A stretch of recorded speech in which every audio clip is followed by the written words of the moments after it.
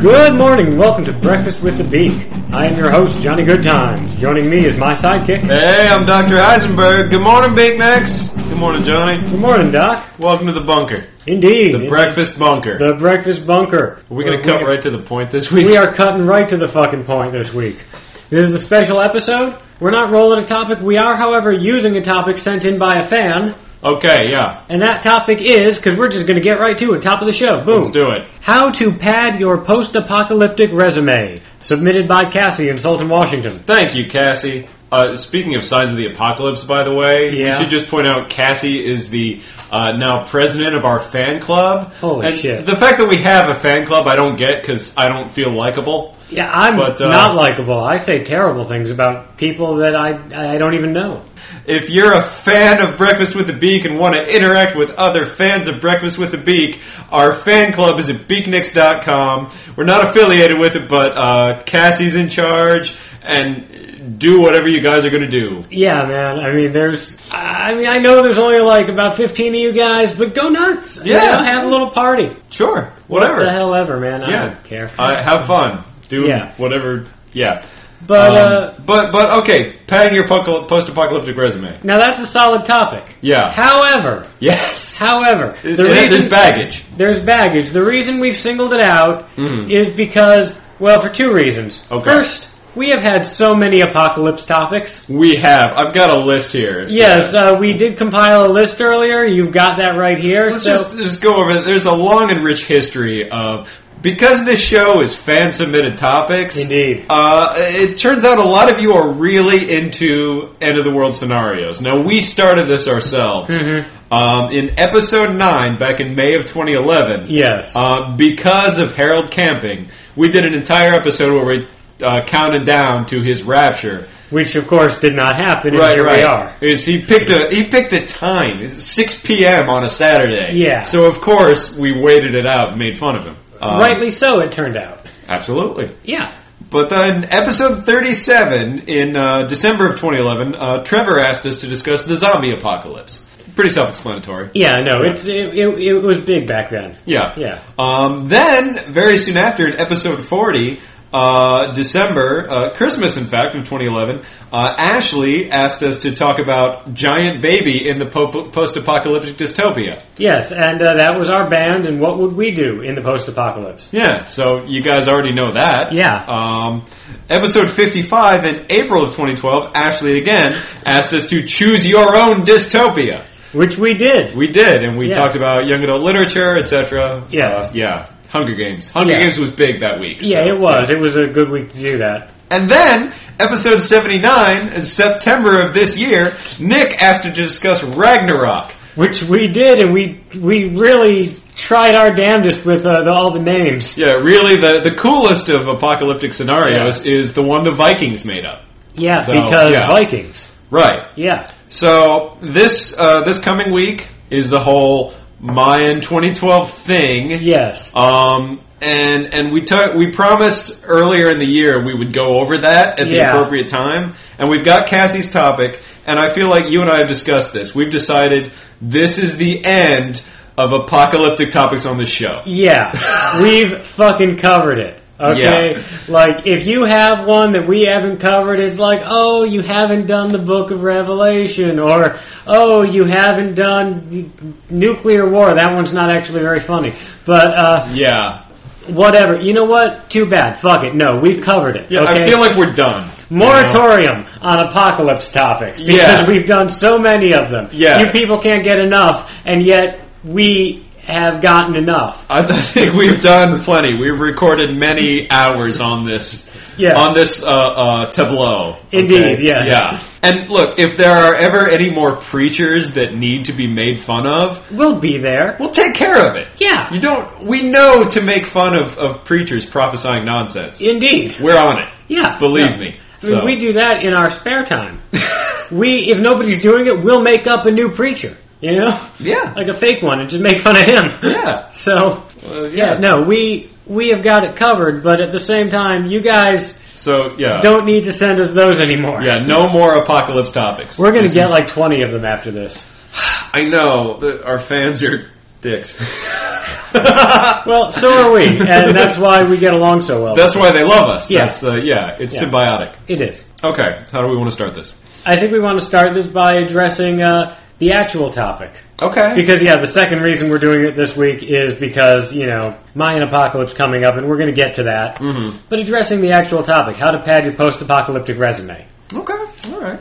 I'm going to say, number one, learn how to take care of cows and chickens. Okay, animal husbandry. Animal husbandry. Farming, yeah, sure. Because once you got your cows and your chickens, I don't know if flour goes bad. I've never had so much of it that I just was able to let it go bad. I've never had 1,000 pounds of flour that I had to work through. I feel like generally you're more at risk of parasites getting into it. Yes, flour beetles and so forth. Yeah, rats and beetles and whatnot. Yeah. But flour itself, I don't know if it goes bad. I feel like even if it goes bad, it's still pretty good, Could probably still make something Yeah, out of it. it's not going to kill you. Right. So really, once you've got your cows and your chickens handled, then you've got your milk and your eggs. Okay. That opens up, a whole world of food for you to cook. All right, sure. And then you've got the comforts of home. Okay. Then you've got your ingredients. And it's not just, we're living off Spam from now on, All right. Because the Spam's only going to last so long. I'm gonna go a little more basic here and say that your primary skill needs to be resourcefulness and kind of innovation, right? Your MacGyvering skills. MacGyver skills. That's exactly what I was about to say. Yeah. Because a post-apocalyptic scenario, there are so many of them. You don't really know what to expect, what the factors are going to be, and you really have to improvise on the fly. That's true. You know what I mean? Maybe there are a lot of machines at your disposal and you just have to work out how to make them most useful. Yeah. Maybe everything's wiped out but you happen to have farmland. Now that's where your farming and whatnot comes in handy. But maybe you have to just roam around a depopulated landscape and get really good at foraging, at looting. Oh, no. Foraging and looting are definitely big skills on this list. I mean, if 90% of the population is wiped out by some disaster, the food littered throughout the U.S. in, just convenience stores and Walmarts and stuff, it's enough for you to live off a lifetime. Well, if it doesn't go bad. A lot of it's in cans. Well, a lot of it's in cans. Plastic. Even cans. You ever find an old can in the basement, and it's 5 years old and it's already started to kind of bulge? Right, but if you don't have medical attention, you're probably only going to live another 20 or 30 years. Anyway. That's fair. No, that's fair. You've got your specific skills. If you're a doctor, that's always going to be valuable in any scenario. Oh, yeah, no. But it depends on the doctor, right? Because in an apocalyptic scenario, a doctor needs basic, triage skills. That's true. Advanced neurosurgery, probably not going to have a chance to come up. Well, okay, that's fair. Yeah, right? It's true. If somebody needs a brain transplant or whatever those guys do, we're probably just going to be we can do without that guy. Yeah. Realist. I assume you're too far gone for that. Yeah. Your basic triage, but at the same time, depending on the kind of doctor, it's if it's the apocalypse and all we've got is a large animal vet. Right. I don't care if I'm not a horse. I'm letting this guy cut me up because I've got all the same basic parts as a horse. Oh, yeah, you're both mammals. Yeah. You can still set a bone or disinfect a wound. Yeah, maybe not a horse because it's a bad metaphor to use because horses you just shoot. People rarely take the time to mend a horse's broken leg. Yeah, no, that horse gets shot. Okay. But, cows or elephants or whatever, other animals that large animal vets deal with, Cats. That's not a large animal. No, but it's an animal. Well, yeah, it's still a mammal, you're right. It's got arms and legs and a face. You're right, basically any vet, whatever, proctologist, if he knows where to point the scalpel and it's not the butt, fine. The proctologist remembers that the rest of the body is there. He doesn't just go out in the world and see nothing but asses. Before you specialize in butts, you have to learn basic medicine. Yeah. Right? Yeah, you don't skip. They don't let you skip the chapter on what the heart is or what blood does. There's no just proctology college, okay? That's an advanced... specialization. It's like, you don't get to college, you don't get to med school on the first day, and the professor's like, okay, students, I'm going to explain why blood needs to stay inside you, and then a hand shoots up in the back of the class, no, I'm just doing butts. I don't need to be here. That doesn't happen. That's not how med school works. No. They all learn why blood needs to stay inside you. I think even a dentist has to learn the basics. Yeah, no, because you cut a hole in any part of the body, the mouth, whatever. I mean, because dentists, they're working inside the mouth. They've got scalpels and stuff sometimes. They have to know to not cut the tongue. Mm-hmm. You know? Yeah. You know, don't cut up the lips. Totally. Yeah, that's basic shit. Yeah. So yeah, if you want to pad your resume for the apocalypse, I guess be a doctor or be good at talking doctors into stuff. Yeah. Yeah. Because that's the thing. I mean, to thrive in the post-apocalypse, I mean, yes, there will be a need for specialists. Your doctors, your auto mechanics, and so forth. That's a good one. Do you remember in the movie Army of Darkness when Bruce Campbell gets sent back into medieval times? Yeah. He gets sent back with a Chevy, right?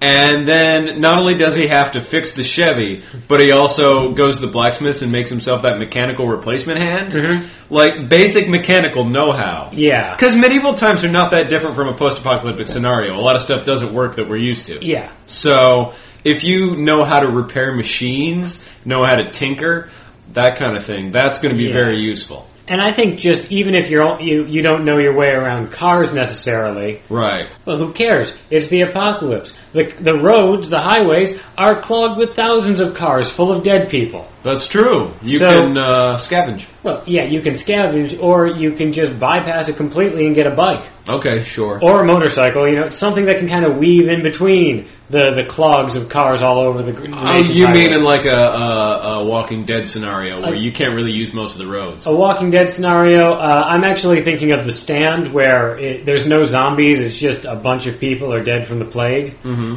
And so, it's just the roads are swarmed with all these abandoned cars, and most of them have dead people in them. And so it's like, oh, hey, we fixed this car. Great, we can't fucking go anywhere. We have to stop every 5 feet and clear cars out of the way with our hands. It's not practical. Got to reach over these dead people and put them all into neutral and push them. You know? Yeah, I can see that would be a problem. Yeah, no, fuck that. Get bikes. Okay. Learn how to fix bikes. Also useful. Learn how to fix and maintain and use a lot of shit that doesn't require power. Yeah. Yeah. Because the power grid's going to be fucked in any apocalyptic scenario. But also, if you can, learn about other ways of generating power. Oh, yeah. Because on a small scale, you may not have access to, like, solar cells, but you can build a water wheel. You can build a water wheel. And more than that, I mean, you can pry solar cells off of rich dead people's roofs. Sure. Yeah. Also, steam is always viable. I mean, all you have to do to make a steam engine is burn shit. That's true. There's not going to be enough people left to seriously pollute anything. No. I mean, there would be an abundance of trees, coal, whatever. Yeah, I mean, who's using the coal, you know? Yeah, exactly. I mean, frankly, if you've got a decent-sized building and some steam engines, you can set up a nice little secure compound for a community of people. Absolutely. Yeah. Yeah. Powering a tiny village takes a lot less effort than powering a planet of 7 billion people. Absolutely. Yeah. Yeah, no, I mean... Really, basic know-how of how to do things is important. Yeah, no, I mean, I think, fixing bikes is that one to me just seems like the key. Okay. Partly because it's something I know how to do. You remember when Arthur Dent crash landed on that planet and he realized he didn't know how anything worked? Like, he didn't even know how to make, like, a pen? Yeah. Like, the only skill he had was making sandwiches? Exactly. And it worked out, but, like, if he had some mechanical know-how, he could have taught them how to build, like, a power plant. Yeah. Or a bike or whatever. Yeah. I mean, like, a bicycle is fairly basic, and it's something that I know how to build, or at least know how to fix or build from parts. Yeah. So it's like, I'd like to think that'll matter in the apocalypse because I'm ready for it. Okay, you know, and like there was that book that guy put out, the Toaster Project or whatever it was called. And it was a guy who he basically took, you know, the toaster as sort of the symbol of civilization. Okay. Cheap, disposable, yet way more complex than most people even can begin to comprehend. All right. And he wanted to build, and the project was he was going to build a toaster, not just just a heated coil. Well, the thing is, he wasn't just going to buy all the parts. Uh-huh. He was going to start from zero and forge the metal and refine the plastic. And as though on a desert island, but with nothing but the resources of nature at his disposal. Okay. And he was going to, from bare resources mined from the bosom of the earth, create a toaster. Okay. And he said it worked for about 2 seconds before completely frying. Oh. Just completely blowing out. Yikes. But yeah. If you already have bread, you can build a campfire and get a stick and toast the bread over an open flame. Oh yeah, no, I mean if you have bread and wire, don't use that wire to build the toaster. Use that wire to build a little cage shaped like a piece of bread so that you get an even toast across the bread. You know? Totally. Like there's so it doesn't flop around. There's ways around the toaster if necessary. Hell, make it double thick so you can put 2 pieces of bread and a little cheese in there. You know, you can grill up a grilled cheese over a fire. At that point, it's harder to get the bread and the cheese than to cook it. Yeah. I mean, well, that's another thing I know how to do is make cheese. That's very useful. We talked about this on the show. You know, one day I got bored and I looked up on the internet, how do you make cheese? Right. And I found out, and then I made some cheese. I remember that. Yeah, that's when I learned that cheesecloth is actually for cheese. Yes, it is. I never knew what that word meant. Yeah, you use it to make cheese. Yeah. You use it for other stuff too, but you can use it to make cheese. That's where the name derives from. Yes. Yeah. And so I made some cheese. And it was very simple. It didn't have, proper rennet or anything in it. It was just some milk and some buttermilk and some acid, in this case just lemon juice. And then you dump it out and you've got cottage cheese, and then you squeeze it out and you've got one step better from cottage cheese, But here's the larger point. This was in an apartment in Brooklyn, New York, okay? Yes. He was able to acquire the necessary materials. Cheese is a thing you can learn how to make in your own urban home. Yes. Yeah. You don't need to go to a special factory or anything. Yeah. You don't need a cheese factory. You don't need cheese equipment. I needed a pot, a colander, some cheesecloth and some string, and access to the ingredients, all of which are available very cheap at the grocery store. Right. And so, and then it's just a matter of getting buttermilk, which I'm pretty sure is just the stuff left over after you make butter. There you go. And I know how to make butter, so... You're set. You're good. Yeah.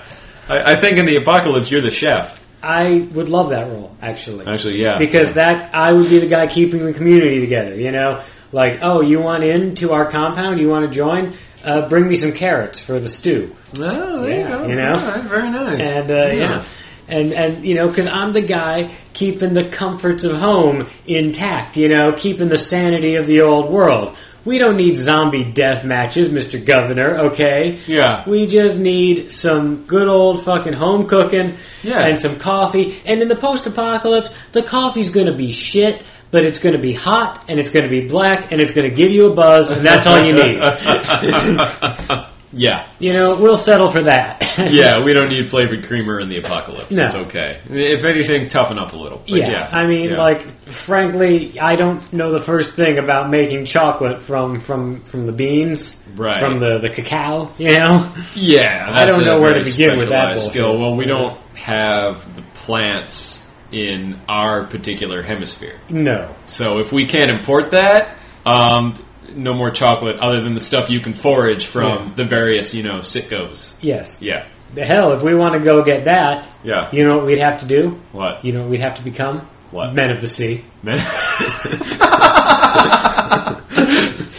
Very nice, very nice. That's another option in the post-apocalypse. Maybe you get a ship and sail. I mean, because in the post-apocalypse, communication's going to be all fucked up because infrastructure's going to be all fucked up. Sure. If we have no power here and no communications here, we don't really know if the rest of the world is as fucked as we are. Maybe England's doing great. That's an interesting idea.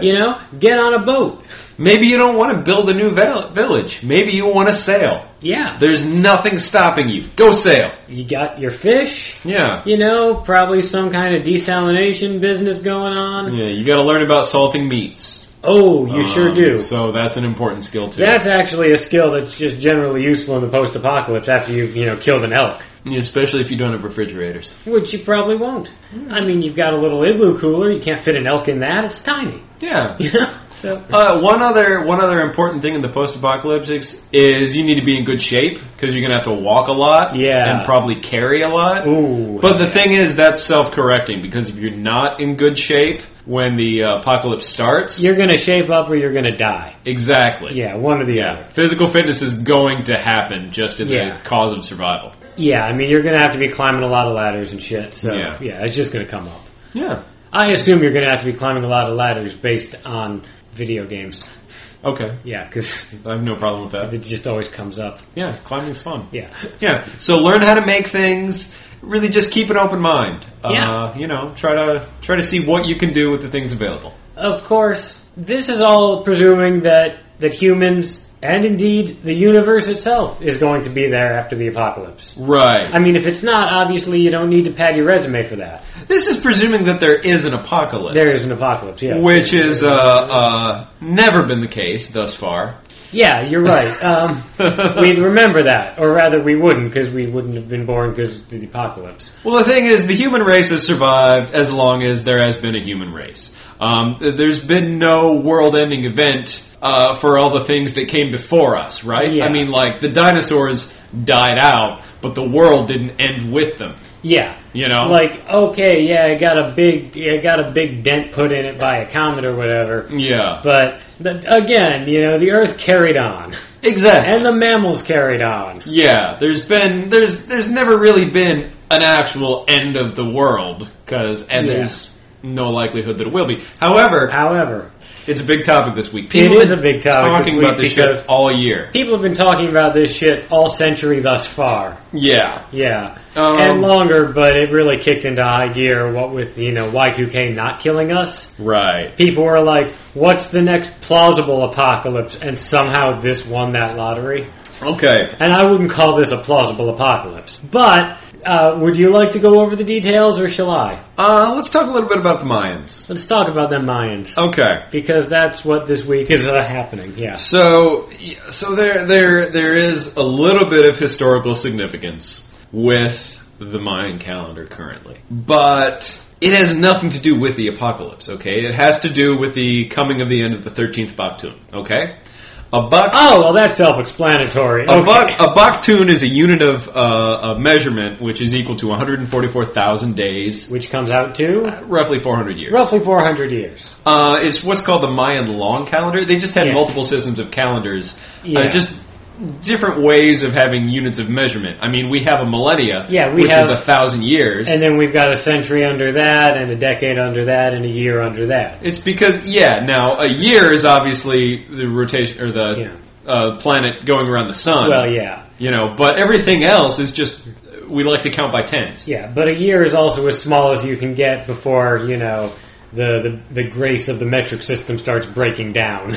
Exactly. Yeah. No, years are based on observation of the movement of the planet. Yeah, it's like the Earth spins around about 365 times in the time it takes to get around the sun. So everything else we just like tens. Yeah. Okay. The Mayans, for whatever reason, like to count big, huge chunks of days. Well, good for them. So their biggest one was 144,000 days. Now, what actually happens on the day following the last day of the 13th Baktun. Okay. It's the first day of the 14th Baktun. That's it. Really? Yeah. What? I thought it stopped at 13. No. Why would it stop at 13? I don't know. I thought maybe it starts over at 1. No, they just have another one. Okay. You can have as many Baktuns as you want. I didn't know that. I thought the 13th Baktun was like Super December. And after that it just starts over with January, No. You just have the next Baktun. It's like the first Super December. Right. Well, I did the math, and if you count back to the first day of the first Baktun, it just means they think as of currently, the world is 5,125 years old. Well, that's not old enough. Well, it's the same as your biblical creationist myths, who think the Earth is about 6,004 years old. Exactly. Yeah. It's just they're calculating back to the beginning of agriculture. Exactly. Exactly. Yeah, it's like, oh man. this is right around the time that we started, remembering things and talking about stuff and not just grunting and pointing. Yeah. I guess there couldn't have been anything before that because nobody wrote it down. Right. The thing that a lot of these ancient cultures have Fucking in common... lazy cavemen. The thing these ancient cultures all have in common, and yes, I'm including Christians in that, not current living ones. You know what I mean? They've been around for a while. The people who wrote the books. Yeah. They can't really conceive of a world before humans. Like modern humans. And Mayan legend, from what I was able to glean, is that the gods constructed 3 Earths prior to this, and they all sucked, and they destroyed them. And then the 4th one was good enough to put people on. Okay. So, whatever. So, this dates back to when the gods built the 4th Earth. Okay, so whatever. Yeah. So like the first 3 ones, were they out for any specific number of Baktuns, or? I don't know. Okay. Yeah. It's just... Those ones don't matter because they didn't have people. Pretty much. Ha! Fuck you, Earth. Yeah. Other Earth. Yeah, maybe there was one with dinosaurs. Maybe there was one with centaurs. I don't know. Oh, man. I want to see the centaur one. It's gone now. Well, I know, but it sounds like it must have been sweet. Probably. Yeah. Yeah. There are 2 known tablets. Or lizard men. Anyway. There are 2 known tablets of archaeology, known to modern archaeology. One was found in Mexico, which dates back to about 669 AD. Well, that's pretty old. And that's more than 3 Baktuns old. Correct. You're learning.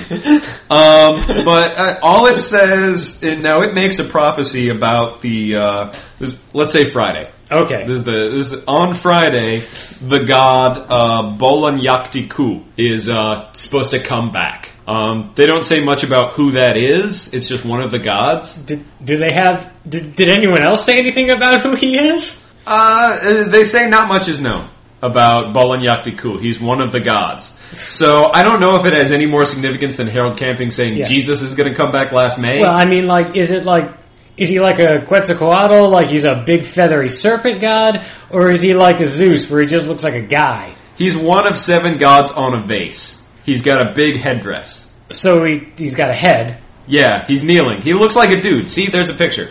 Oh, that just looks like some guy. Yeah. I mean, he's not an attractive guy, but that's just how they drew people. He's just on a carving on a vase. Yeah, he's just some guy. Yeah, it's not a giant bird demon. Yeah, unless he is wearing that outfit, we're not going to know it's him. No. And if a guy named... And this was the carving found in Mexico. So, yeah, if some...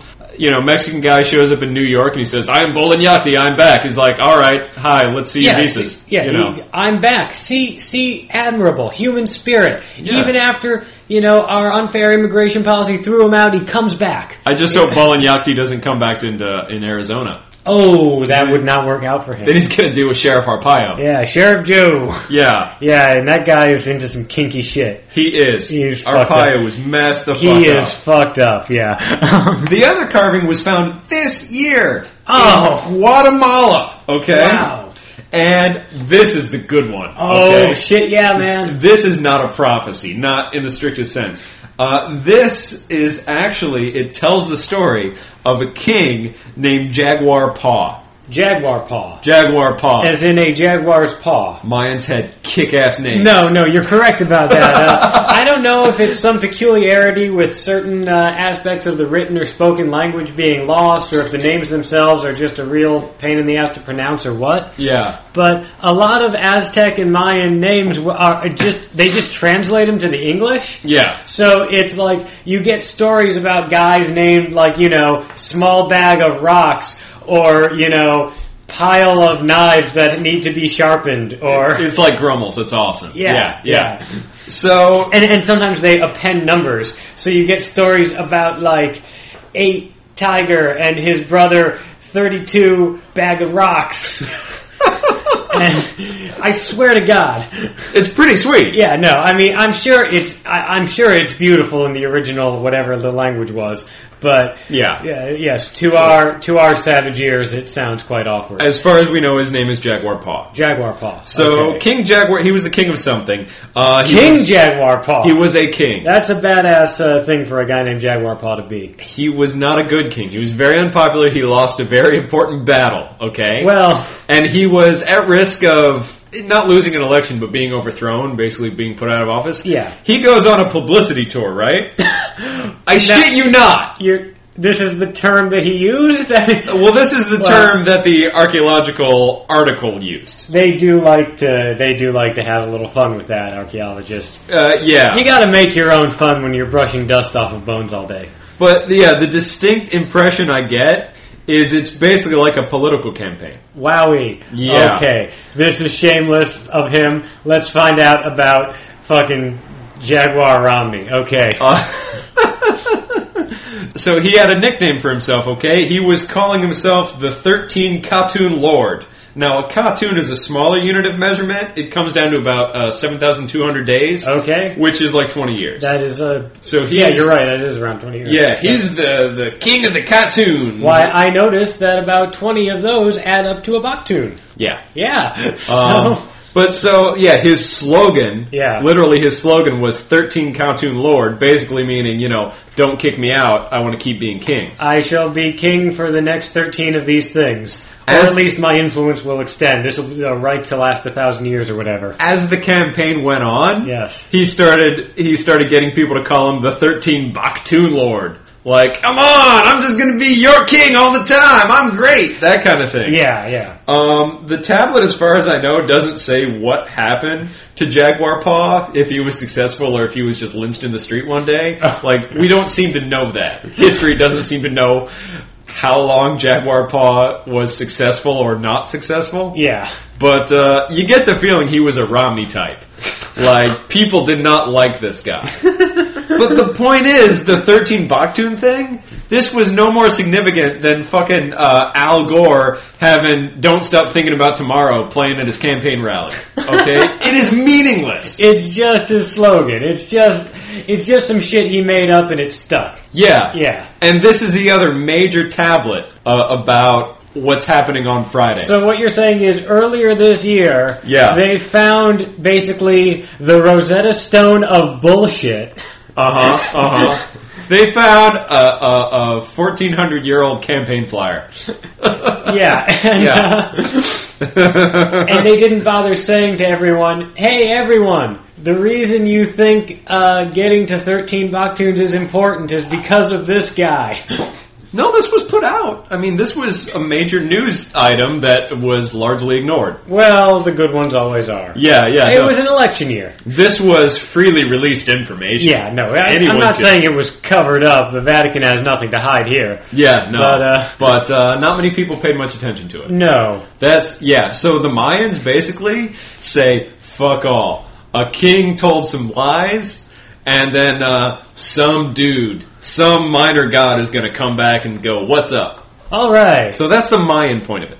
The thing is, like, because this is flimsy, but because it's a weird ancient date, a lot of people are, as people tend to do, just add random crap to it. Oh, yeah. Like, I mean, Terence McKenna is sort of the famous one where he's like, he was trying to add up, he was trying to find coincidences and synchronicities and stuff between the technological singularity and some kind of unleashing of human psychic potential. And he was on a lot of shrooms. Well, there's Time Wave Zero. What's that? It's the thing he calculated. McKenna did a lot of shrooms, right? That's what I said.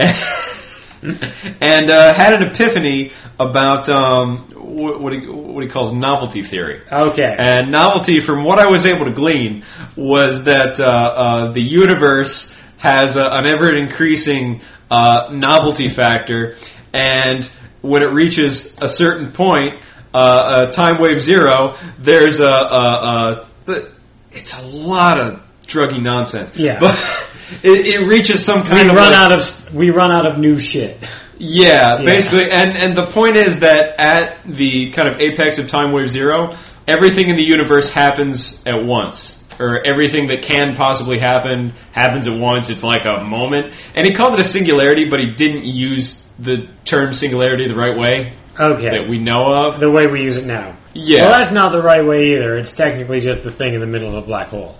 Well, that's an astronomical singularity. Well, yeah. Yeah. And the technological singularity is just using the astronomical singularity as a metaphor. Well, that's when computers become more complex than the minds that design them can comprehend. And the theory behind that, which was coined in the 1950s, was that we can't predict what will happen after that point. Yeah. Not because something cosmic or metaphysical will happen, just because if we can build computers that are beyond what we can understand, we don't know what they will do. That's fair. Right? And that's just artificial intelligence science fiction stuff. Yeah. And that probably will happen, because we keep building better and better computers. That's fair. So, the singularity is fine. The singularity is not going to happen on Friday. No, because it's just not going to be that close to Christmas.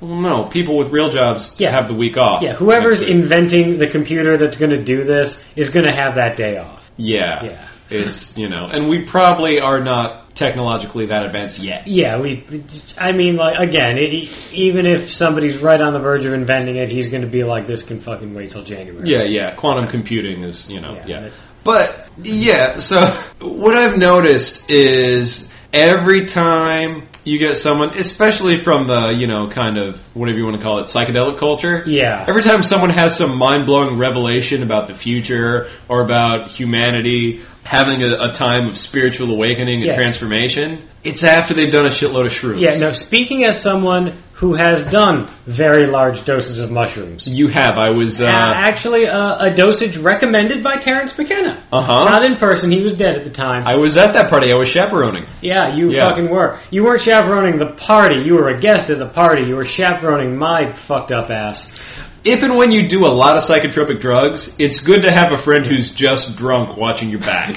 That's a good lesson. Yeah, absolutely. That's a good lesson. I was just drunk, okay? He was on the shrooms. Yeah. So that was the day that I took 5 dry grams of mushrooms and my pants off. Correct. And, now, I can understand why after doing that, Terence McKenna might think, okay, I've cracked the whole universe thing. Right. Now, did you see Time Wave Zero? I did. Okay. It was okay. Yeah? I mean, it was pretty sweet. Did it calculate the ebb and flow of novelty?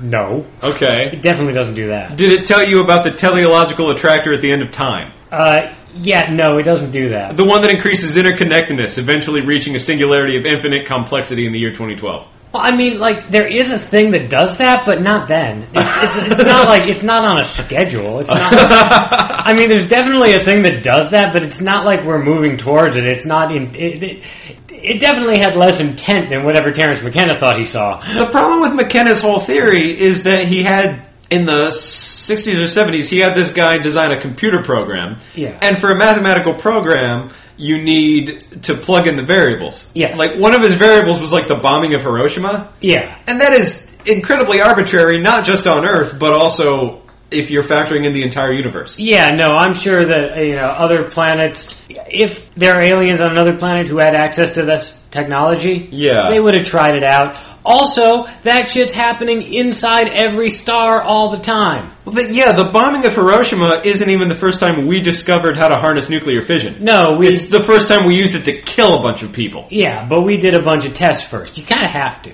Yeah. So it's an arbitrary date to start calculating from. Yeah, I mean... And the thing McKenna did is his original computer program... It pinpointed around November, last month. Oh, well, and then he heard about the Mayan 13th Baktun and said, "Oh, it's probably that." Is what it meant. I mean, it's December now, so clearly it didn't happen last month, right? Just because I feel like I would have remembered that. Yeah.